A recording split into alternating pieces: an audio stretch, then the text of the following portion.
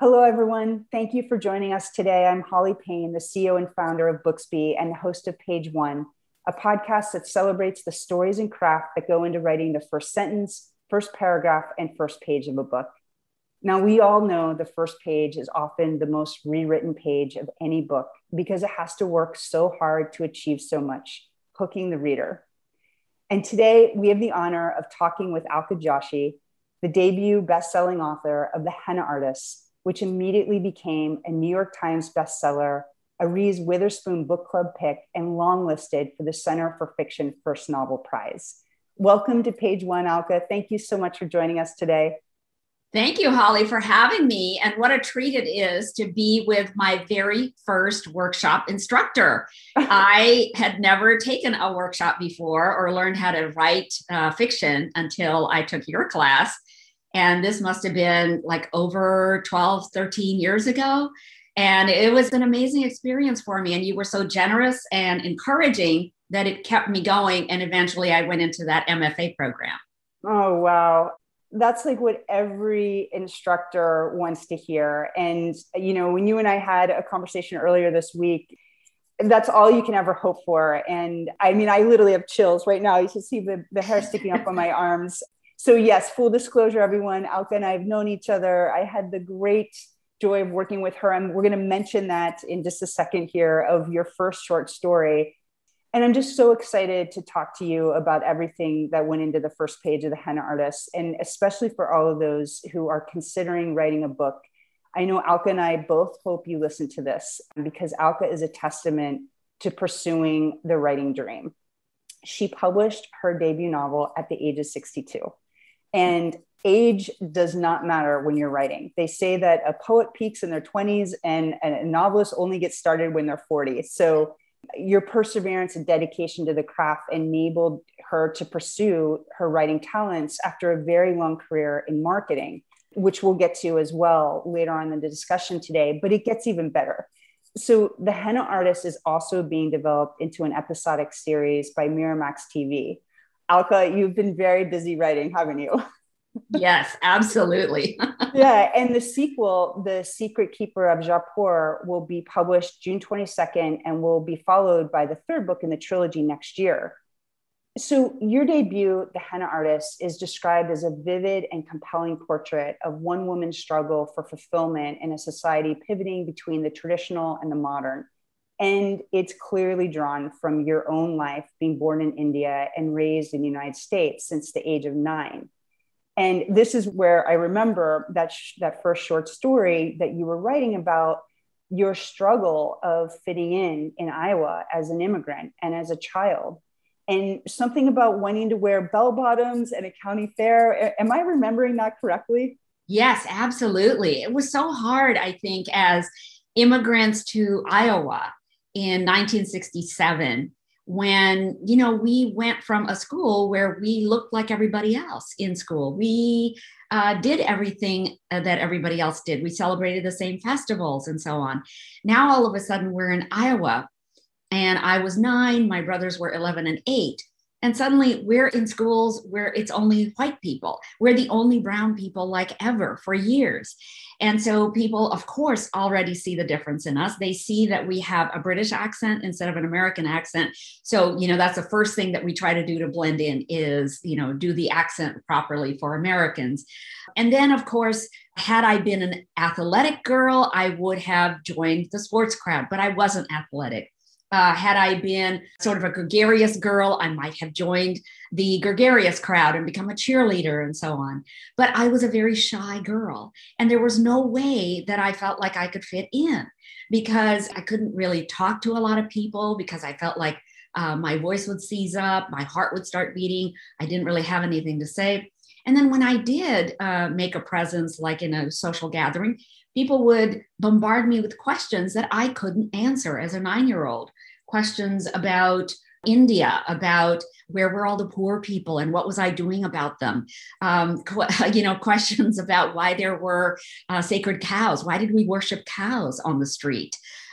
questions about how did I learn English? How is it that I just came here and I happen to know English? Did I have to study really hard to learn fast? So these were all so new to me. These were all questions that completely perplexed me because I come from a middle class existence in India.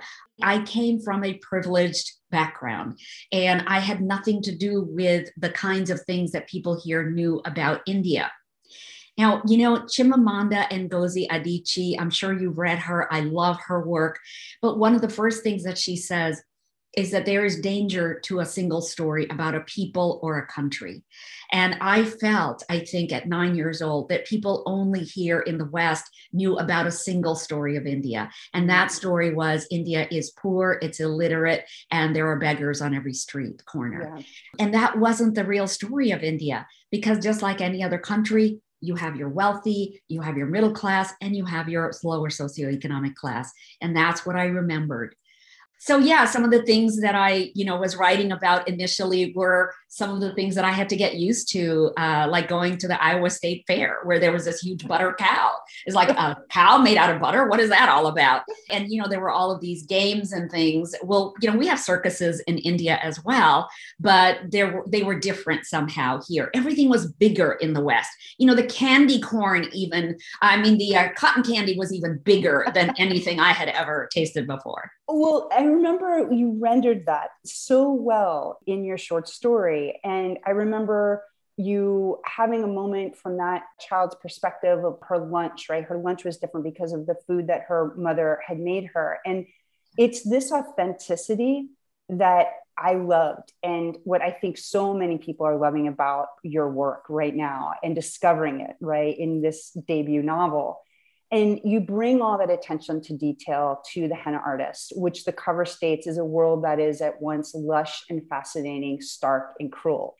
And I'm going to read the summary so listeners can get a sense of the story before we dive into everything that went into the first page. Mm-hmm. So for everyone who's listening, you can curl up, grab your cup of coffee or tea. Or chai. Yeah, or chai, exactly. And here's just a little snippet because we're never going to give away plot spoilers on page 1.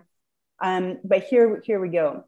Escaping from an abusive marriage, 17-year-old Lakshmi makes her way alone to the vibrant 1950s pink city of Jaipur. There she becomes the most highly requested henna artist and confidant to the wealthy women of the upper class. But trusted with the secrets of the wealthy, she can never reveal her own. Known for her original designs and sage advice, Lakshmi must tread carefully to avoid the jealous gossips who could ruin her reputation and her livelihood. Now, as she pursues her dream of an independent life, she's startled one day when she's confronted by her husband, who has tracked her down these many years later with a high-spirited young girl in tow, a sister that Lakshmi never knew she had. Mm-hmm. Suddenly, the caution that she has carefully cultivated as protection is threatened, but she perseveres, applying her talents and lifting up those that surround her as she does. Well, you certainly do that with your writing, Alka. And I am so excited to dive into this. So Reese Witherspoon selected your book as a Hello Sunshine book club pick, and she said it captivated me from the first chapter to the final page. So I thought that's a perfect place to start, the first page of your first chapter. Will you read it to us, please? Yes. And one thing I do want to say is that since the time that I first started working with you on writing, that was all about the differences I felt between my life as an Indian girl and my life in the United States and what that could look like. But since then, what I discovered in writing The Henna Artist and in putting together this story that is taking place all in India is that I come from an amazing country. And it allowed me, in writing this novel and doing the research, it allowed me to actually feel how proud I am of my heritage, and that the India I came from is what I get to describe finally, now that I have the words and the language to be able to do that. So I wish that my 9-year-old self could actually tell people, this is the India I came from, you guys. This is the India I couldn't talk about when I was just 9 years old. That is beautiful. All right. We're so excited. All right. So here is chapter 1. Jaipur, state of Rajasthan, India, November 15th, 1955. Independence changed everything. Independence changed nothing. 8 years after the British left, we now had free government schools, running water, and paved roads. But Jaipur still felt the same to me as it had 10 years ago, the first time I stepped foot on its dusty soil. On the way to our first appointment of the morning, Malik and I nearly collided with a man carrying cement bags on his head when a bicycle cut between us. The cyclist, hugging a 6-foot ladder under his arm, caused a horse carriage to sideswipe a pig who ran squealing into a narrow alley. At one point, we stepped aside and waited for a raucous band of hijras to pass. The sari-clad, lipstick-wearing men were singing and dancing in front of a house to bless the birth of a baby boy. So accustomed were we to the odors of the city, cow dung, cooking fires, coconut hair oil, sandalwood incense, and urine, that we barely noticed them. What independence had changed was our people. You could see it in the way they stood, chests puffed, as if they could finally allow themselves to breathe. You saw it in the way they walked, purposefully, pridefully, to their temples, the way they haggled more boldly than before with the vendors in the bazaar. Wow, absolutely stunning.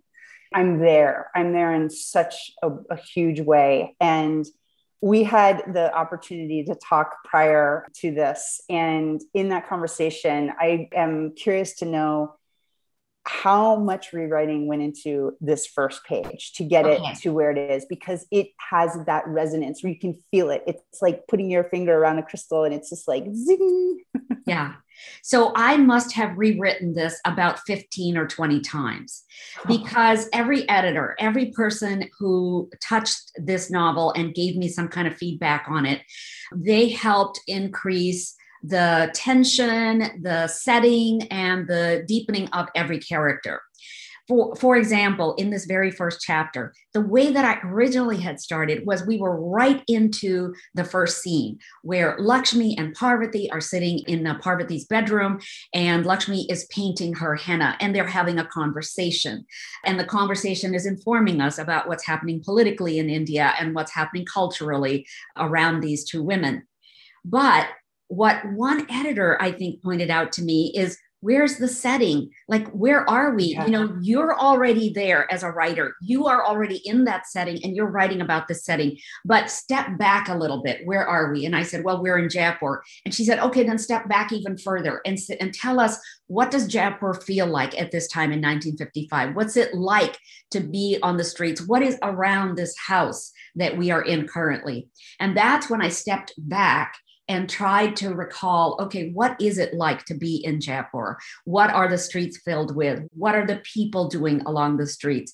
And it was wonderful to be able to do that, because then I was completely in the city, and then I could continue with the scene as I had planned it, then getting into the actual house and learning about all of the different people that are in this house. We are suddenly also interacting with the servant class that we hadn't before in previous iterations of this first page. So we are seeing a world that is much larger on this first page than I had originally started with. Yeah. And so I want to back up to these very first two sentences, right? Independence changed everything. Independence changed nothing. It is so powerful. And I want you to speak to that, because I wonder when in the process that came to you, because I also see that it's an incredible setup for your character's arc in general, right? Okay. So at the time in 1955, when I wanted to set this novel, it was also the year that my parents were married. And it was the year that I think a lot of things had started to change in India. We were past partition at that time.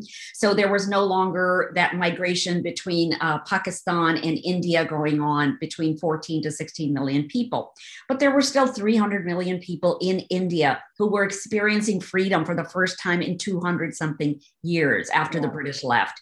So what did it feel like for those people? I wanted to know. I interviewed my dad and my mom, who were, of course, alive before independence, during independence, and then after independence. And then their friends and anybody I could talk to in Jaipur who was alive at that time. And they said, wow, we were feeling really exuberant. We were feeling like, oh, thank God we have our country back after all of these years. We get to determine now how the trajectory of our people is supposed to advance in the future. And so I wanted to say that's what independence changed. Independence changed everything about the way these people felt about themselves, about the way they felt about their future. But independence also changed nothing in the way that the women were treated. The women are still second-class citizens in 1955. They are still women that are somehow considered property because they are sold off into arranged marriages. And I say sold off, not in any kind of auctioned way, but there are requirements for what each family is willing to settle on, how much money is going to be exchanged in this wedding process, how much future earnings are going to be exchanged in this process. There's a lot to consider when there is an arranged marriage. So women are still property. Women are still being exchanged as goods and as futures for future generations. So that is one thing that hasn't changed. The other thing that didn't change also is that the Indian people have maintained a lot of their traditions despite all of the invasions and the colonization and raping and pillaging that has gone on over the years with the Silk Route and the Spice Route and this route and that route. All the wealth of India has been wanted by so many people. But Indians themselves really took pride in their culture. They wanted to hold on to various aspects of their culture that they never changed. The food, for example, all the spices that we cook with, we still cook with all of those same spices.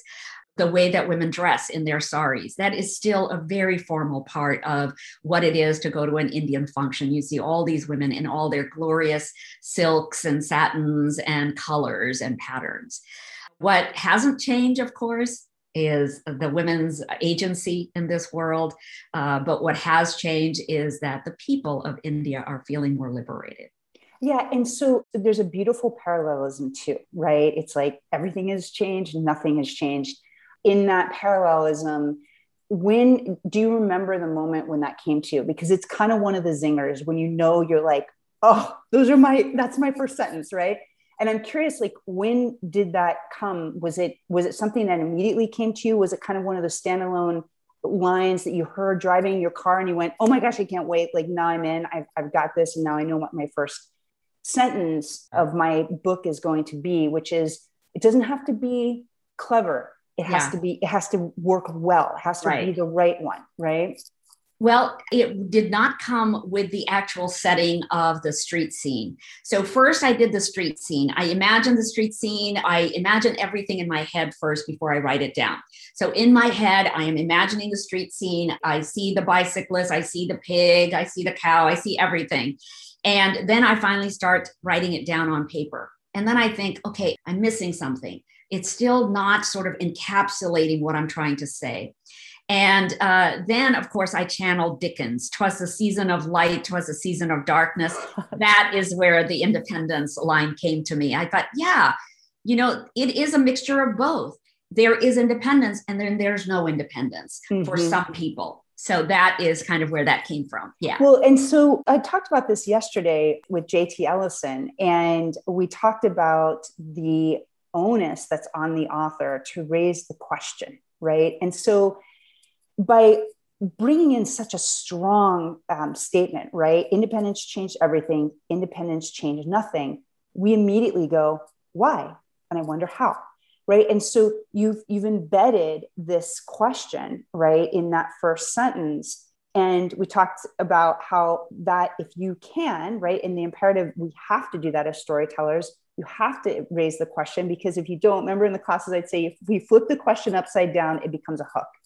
Right. And that's the hook. And so you start to tease us into questions. You're raising questions, and then you're bringing us into this world, in this really enriched world. And I want to ask you about that. You were using gestures and looking around like you're in a virtual reality, which is exactly what storytelling is, right? So will you unpack that a little bit? Because for those people who are aspiring, or maybe you're just a reader, an avid reader, and you're excited to read Alka's book, storytellers transport themselves for you so that you can get transported through the words that they choose. So tell us about that transportation, because you literally just looked around as if you were in a virtual world. I am. And I think so much of it, Holly, has to do with the fact that I started my life out as an artist. And I think in lines and patterns and colors and shapes, that is the way I experience the world. And so when I am developing a scene in my head, I am actually seeing, okay, there's a couch here in this part of the room. And then what is the fabric on that couch? And then here is a person standing here. Are they standing next to somebody? Are they carrying something in their hand? Are they gesturing towards somebody else who is in the room? And then I see the fabric and everything that they're wearing on their clothing. If there's a candle in the room, I am seeing it flickering and I'm thinking, is there a scent from that candle? These are all things that occur to me as I am creating a scene. And I actually do not write until the scene is really vibrant in my head. There is no use of me putting something down on paper that I'm not seeing in my imagination first. So that's the way I write. Other people will write it differently, especially if they don't experience the world as a visual person like I am. Yeah, so I'm curious about that too, because it all brings in, there's so much incredible imagery. It opens up like a movie. We're in the back streets, right? And you're doing this beautiful funneling thing where you're kind of opening wide with the statement, which raises a question.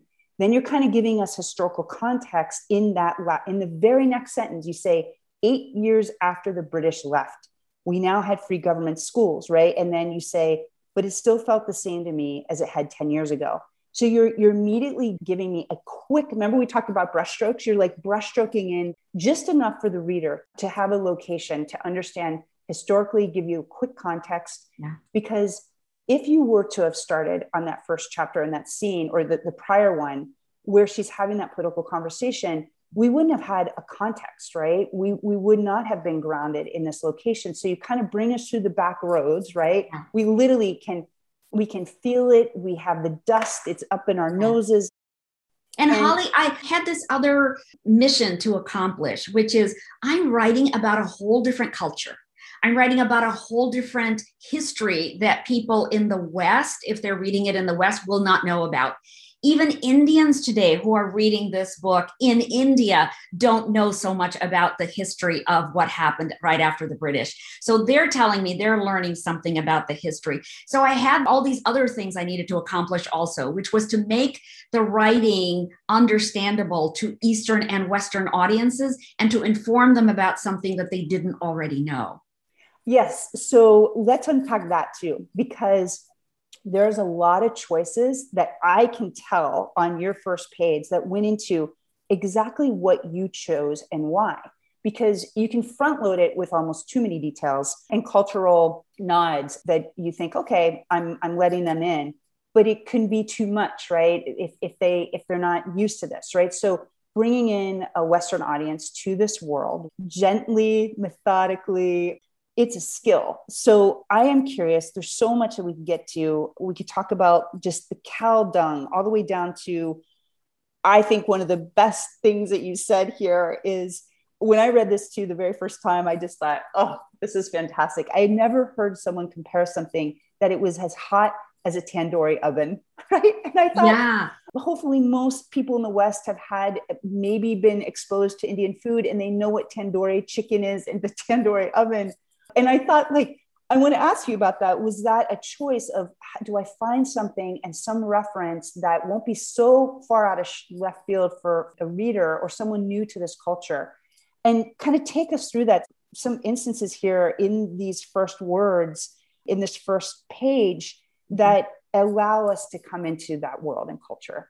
No. So Holly, I have to tell you, I did not worry about whether the Western audience would be able to understand what's going on or not. I thought, as long as I can describe things the way I am experiencing them in my imagination, they will come through in the context. The meaning will come through in the context. So even if somebody doesn't know what a tandoori oven is, people know that an oven gets heated and super hot. So they'll understand what it is. And I've had book clubs ask me all these questions in the last year, like, did your publisher tell you to write this for a Western audience? Did your publisher tell you to make it modified for a Western audience? And I have to say, absolutely not. I wrote the book that I can write because, Holly, I have an Eastern and a Western DNA in me, right? Mm-hmm. So I have the ability already to be able to combine those two worlds in a way that's really understandable to me and that I think will be understandable to either audience. And you just inhabit it, right? As a storyteller in general, that is your job, to go into the world in this three-dimensional place. And that's where I think this authenticity, right? It's a different, when when you read something where it feels like it's under plexiglass, right? You're like, you're telling me something, you want me to experience something, but I'm not experiencing it because I can't get at it. You haven't given me an entrance to really step foot with you. Right. And you hold my hand and take me into this world, right? And that's what your words do. That is the power of this opening. I mean, all the way down to riding on the, or feeling the bicycle cutting between, you're there. Yeah. Now that actually has happened to me many times. And, I remember these things happening when we were kids in India, that, you're walking along and suddenly there's a scooter that cuts across your path. And then there's all these hijras, the eunuchs who are dancing in the street, and they're, blessing the birth of a baby boy. Then maybe you see this white horse coming down the street with a groom on it, because right behind them is the whole wedding party. There's so much that's going on all the time in India. And all I had to do was just close my eyes, imagine one of those scenes, and write it. You're listening to Page One, a podcast produced by Booksby that celebrates the stories and craft that go into writing the first sentence, first paragraph, and first page of a book. Join us each month to hear master storytellers share the struggles and stories behind the first page of their books and tips on the craft to inspire you. You're welcome to join our community of creatives at booksby.com. And remember, if you're a writer, the world needs your stories. So keep writing and be well.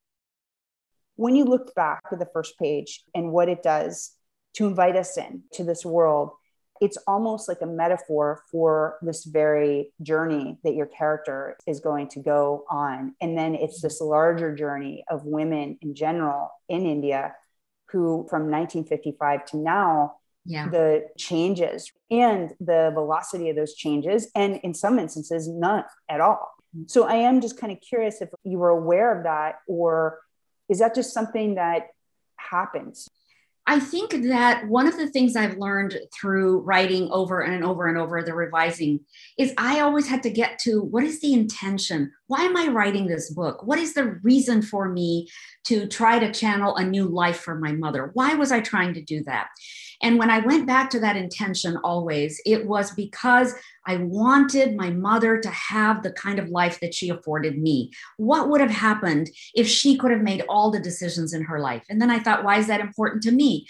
I thought, well, because I have had this amazing life filled with all kinds of amazing experiences, because I got to make all my own decisions. I have so much more confidence than my mother did just in her life and her ability to determine a life for herself, because she never had the opportunity to do any of those things.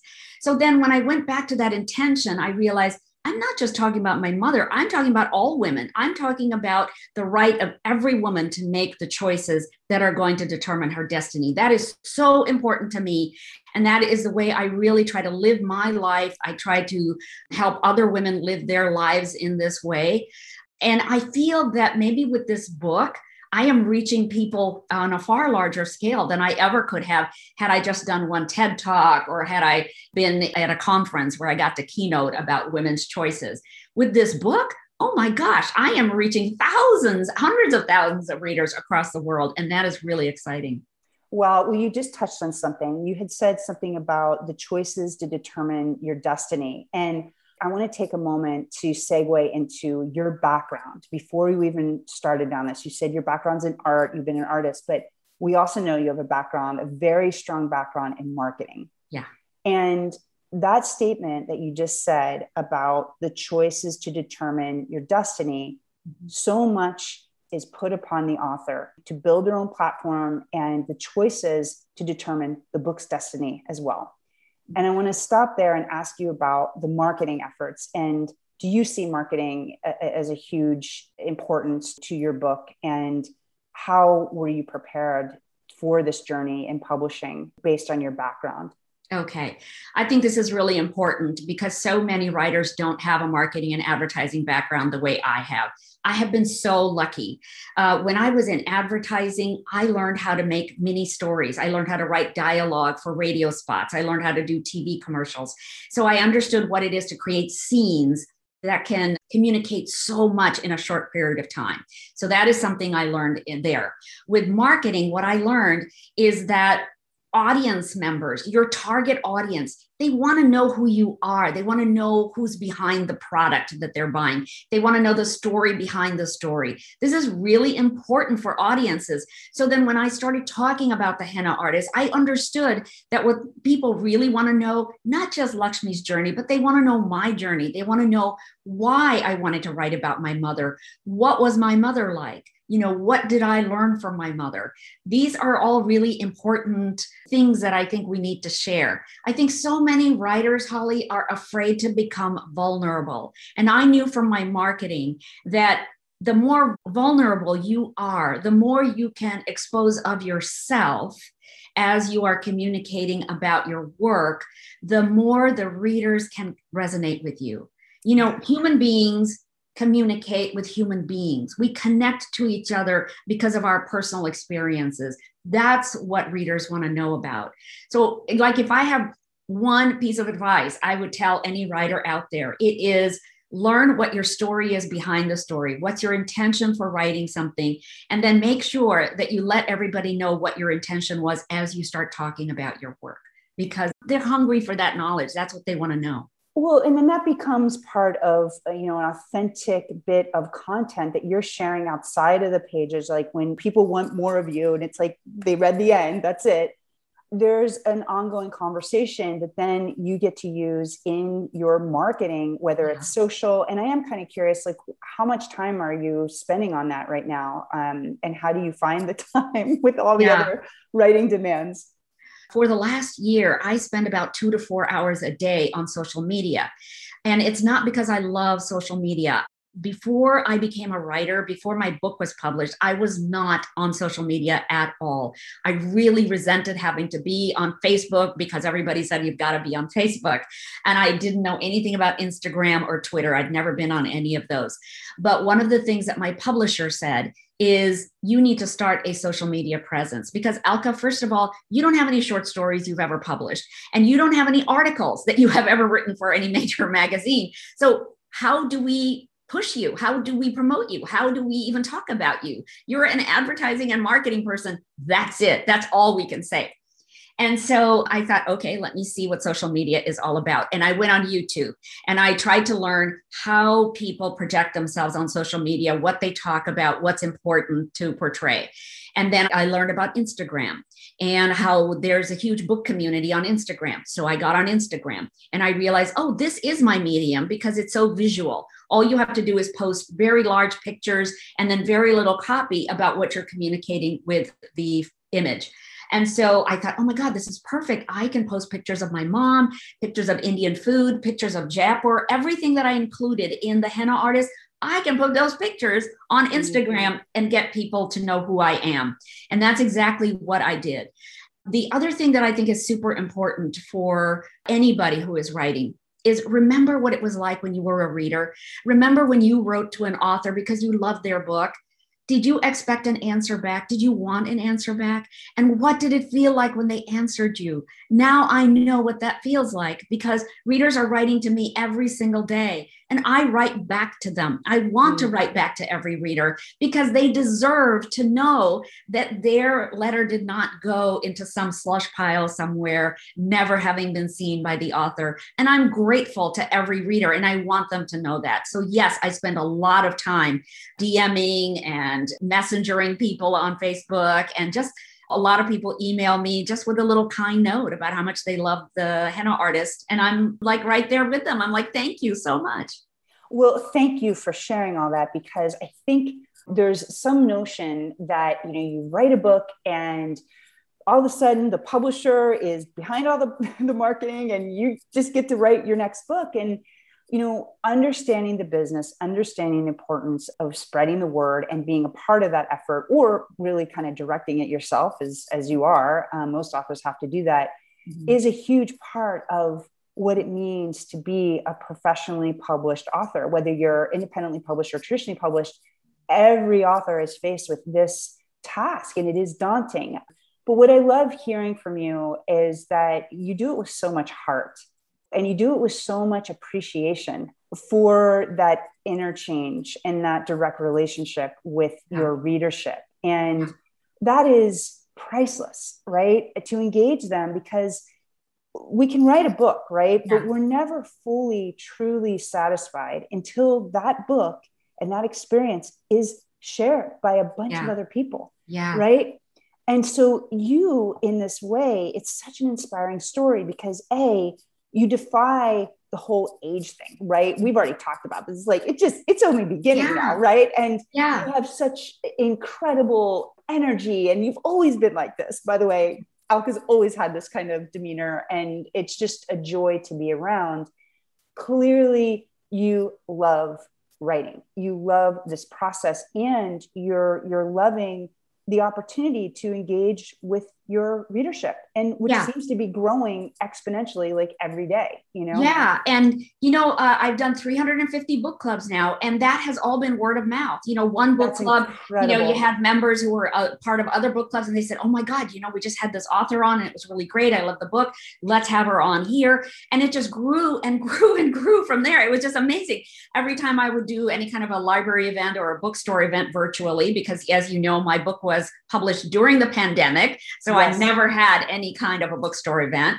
But every time I would do a virtual event of any kind, I would say, hey, if you've got a book club, go ahead and contact me. And here's how you can contact me. I think a lot of authors are afraid of that personal contact, but you have to get over that. Because think about what it was like when you were a reader, and think about how much you wanted to know that author whose book you loved, how much you wanted to know why they wrote this thing and how do they feel about it and where are these characters going once the last page is finished. I want to know these things as a reader. And so why wouldn't I want to communicate with readers now the way that I wanted writers to communicate with me? That's how and then, Holly, there's this other thing too. None of us women are where we are today without the people on our backs, without the people who came before us. None of us. We cannot give anybody else credit for where we are here, except for the people who have come before us. So every person who has helped me make this book better, everybody who has helped me write this book or contributed to it, like my dad with all of his proverbs that went into the book. I'm grateful to everybody who got me here, because it takes a village to write a book. And I think a lot of writers think, oh, I'm just going to write this book and it's just going to be my book. It's not. It's our book. Yeah, well, and that brings us full circle to this understanding of what a first page has to do, right? You are courting a reader. You have to hook them. You have to constantly be thinking, what experience am I offering the reader? And what is the value of that experience? Because we all know a book is not a book. A book is a combination of 26 letters that every author, it's the most democratic experience, right? Everyone, the playing field is even for everyone who's writing, at least in this language, well, in other languages too, but in this one, 26 letters, a combination, yours creates this experience. And to always have the courtesy of thinking about the reader first. I feel that this is so imperative for writers, right? To understand and for readers to know, like, that's how hard you're working to engage them, to give them this experience that they get to go to a whole different time zone. They are in a different, country, a different culture, a different historical and political aspect, different lives they're entering, all for an incredibly affordable price, right? Right. The henna artist took me 10 years and 30 drafts. And, readers will tell me, oh my God, I finished the book in one sitting, or I finished it in 2 days.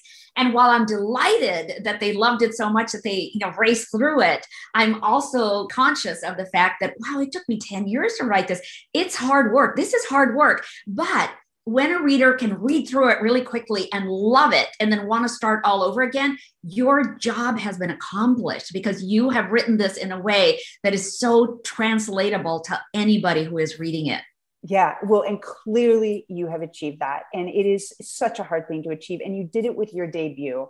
And, speaking of first pages, is there a first paragraph of something that recently you have been reading that you would like to share with us? Something that captured you, where that author hooked you and did her or his job or their job of grabbing your attention and having the courtesy to consider your needs to have a really great experience. Yes, I loved the first couple of lines of this story, and I read them often. And they are actually written by my husband, who is Bradley J. Owens.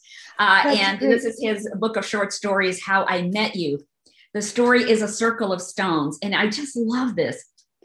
In 1967, when I was 10 years old, my mother married Harlan Frame, and we moved that summer to a house he'd bought for us in Slaughter, Texas. My mother could have done a whole lot worse than Harlan, and probably would have, given half a chance. I just love that because we are immediately in this environment, a small town in Texas, Slaughter, Texas. And we are with the boy and his mother. And now we know he has a stepfather, and his mother makes weird choices. His mother makes flighty choices. Now, we recognize that there's something, not quite stable about her. So yes, I love that. So that's How I Met You. And it's Bradley J. Owens. So how is that to have a husband who's also a writer? How does that work for you guys? Oh my gosh. It's been the best experience for me and for Brad, because we can talk about our books. We can talk about places where we are stuck. Like, for example, we just took a walk yesterday, and I wanted to take a walk because I wanted to discuss with him book number 3 that I'm writing. And do I start with this particular story, or do I start with this particular story? So I talked over both with him, and he listens really well. He listened, and then he said, well, I can see that there's value in both, but I think this other one, the second one that you mentioned, is the better way. So we talked the whole thing through. We do this all the time. We talk through each of our work. And like oftentimes when he writes, he will share it with me. And then he'll say, okay, so please read this and tell me, what are you getting out of it? What are you understanding? And so on. I actually think it's wonderful being married to a writer. Yeah, well, it's a great litmus test, right? Where you can do this. And maybe you guys can play the first page game of like, did it hook you? Did it hook you? Yeah. So I'm curious, we talked about a recent one, and it happens to be your husband's, which is fantastic. I'm actually hooked. I'm curious. I would love to read his short story. And what about an all-time favorite first page or first line or something that really worked for you? And I asked this question, and I'm going to tell all the listeners, this doesn't necessarily mean it's going to be Alka's favorite book. It's just that it's a favorite first page, first opening that really does it for her. It's a big yes for her. So Jane Eyre is one of my favorite books of all time, and I have read it several times. And I'm going to read to you just the first paragraph. Okay. There was no possibility of taking a walk that day. We had been wandering, indeed, in the leafless shrubbery an hour in the morning. But since dinner, Mrs. Reed, when there was no company, dined early. The cold winter wind had brought with it clouds so somber and a rain so penetrating that further outdoor exercise was now out of the question. I was glad of it. I never liked long walks, especially on chilly afternoons. Dreadful to me was the coming home in the raw twilight with nipped fingers and toes, and a heart saddened by the chidings of Bessie the nurse and humbled by the consciousness of my physical inferiority to Eliza, John, and Georgiana Reed. So right away, you see that Jane is talking about herself and how she is distanced from this family in some way. She is emotionally not connected to them. And also that they make a big deal about the fact that she is somehow inferior to them, not only physically, but also in other ways that we can only imagine so far, where she feels like she is really not of this family. And yet she is somehow bonded to them. She needs to be with them. And we'll, of course, find out later. It makes us ask those questions that you were talking about earlier, where from the very beginning, we're like, well, why is she with this family that doesn't like her? Why are we taking walks when we don't want to take walks, when it's so nippy and chilly outside? Why doesn't Jane want to be with these people? So it makes us ask all those questions that makes us want to read further. Yeah, well, and it's so interesting because she does a great job. If this were art, right, we see this contrast between the other. She has set this character's point of view of, I am other and this is that. The energy starts right there when the contrast is in, right? And there's an opposition and you can feel the tension. Yeah. And now we're in, right? Because now our own humanity, right? If we have even the smallest iota of compassion, we're like, how many of us have felt that? How many of us have felt that we didn't fit in, right? And so it's just these basic human things, but it's amazing what the storyteller is, the power that you have to elicit all this within us, right? That's a great way to put it. That is such a great way to put it. And wouldn't you love to know from Charlotte Bronte how often she wrote that first paragraph to get it just right? Yeah, I'm like 10 years and 30 versions or 20 versions for you. I just think there's so much humility when it comes to this process, right? And revision is the key. And so thank you for sticking to it and creating just such a beautifully rich first page and a beautiful first novel. Thank you so much, Holly. Thanks for having me. It's been wonderful chatting with you again after all these years. And, thank you so much for being my very first workshop instructor. Because not only have I been able to write one novel, but I had no idea I'd be writing a second novel and a third novel as a result. I mean, that's been like, wow, I guess I'm a writer now. I really think of myself as an author now, which is something that took me a long, long time to accept. Well, you were a writer the first time that you started to put your pen on the page and you had the courage to do it, right? Because we know that it's a journey of many, many years and many, many attempts, right? To craft and engineer a story. And I'm so excited to follow you. And this is the beginning of many other conversations. I hope we get to talk about the first page of your other two books. And just for everyone listening, you can find Alka at alkajoshi.com. It's ALKAJOSHI.com. And Alka, can you share any of your handles on social so people can find you too? So on Instagram, I'm at the Alka Joshi. It turned out there were a lot of other Alka Joshi, so I had to write the Alka Joshi. It's the official one. And then, of course, I'm on Facebook. You can find me, Alka Joshi Author. And you can find me on Twitter at Alka Joshi. Thank you so much for joining us. This was such a pleasure and an honor. And I can't wait to continue reading. Thank you, Holly. All right. Talk to you later. Okay. Bye-bye. You've been listening to Page One, a podcast produced by Booksby, a software company building AI to help authors succeed. For a limited time, you can try Booksby Analytics for free. Save $139 and get the key marketing insights you need to reach your widest audience. To learn more and get started, visit booksby.com. That's BOOXBY.com. And if you're a writer, remember, the world needs your stories. So keep writing and be well.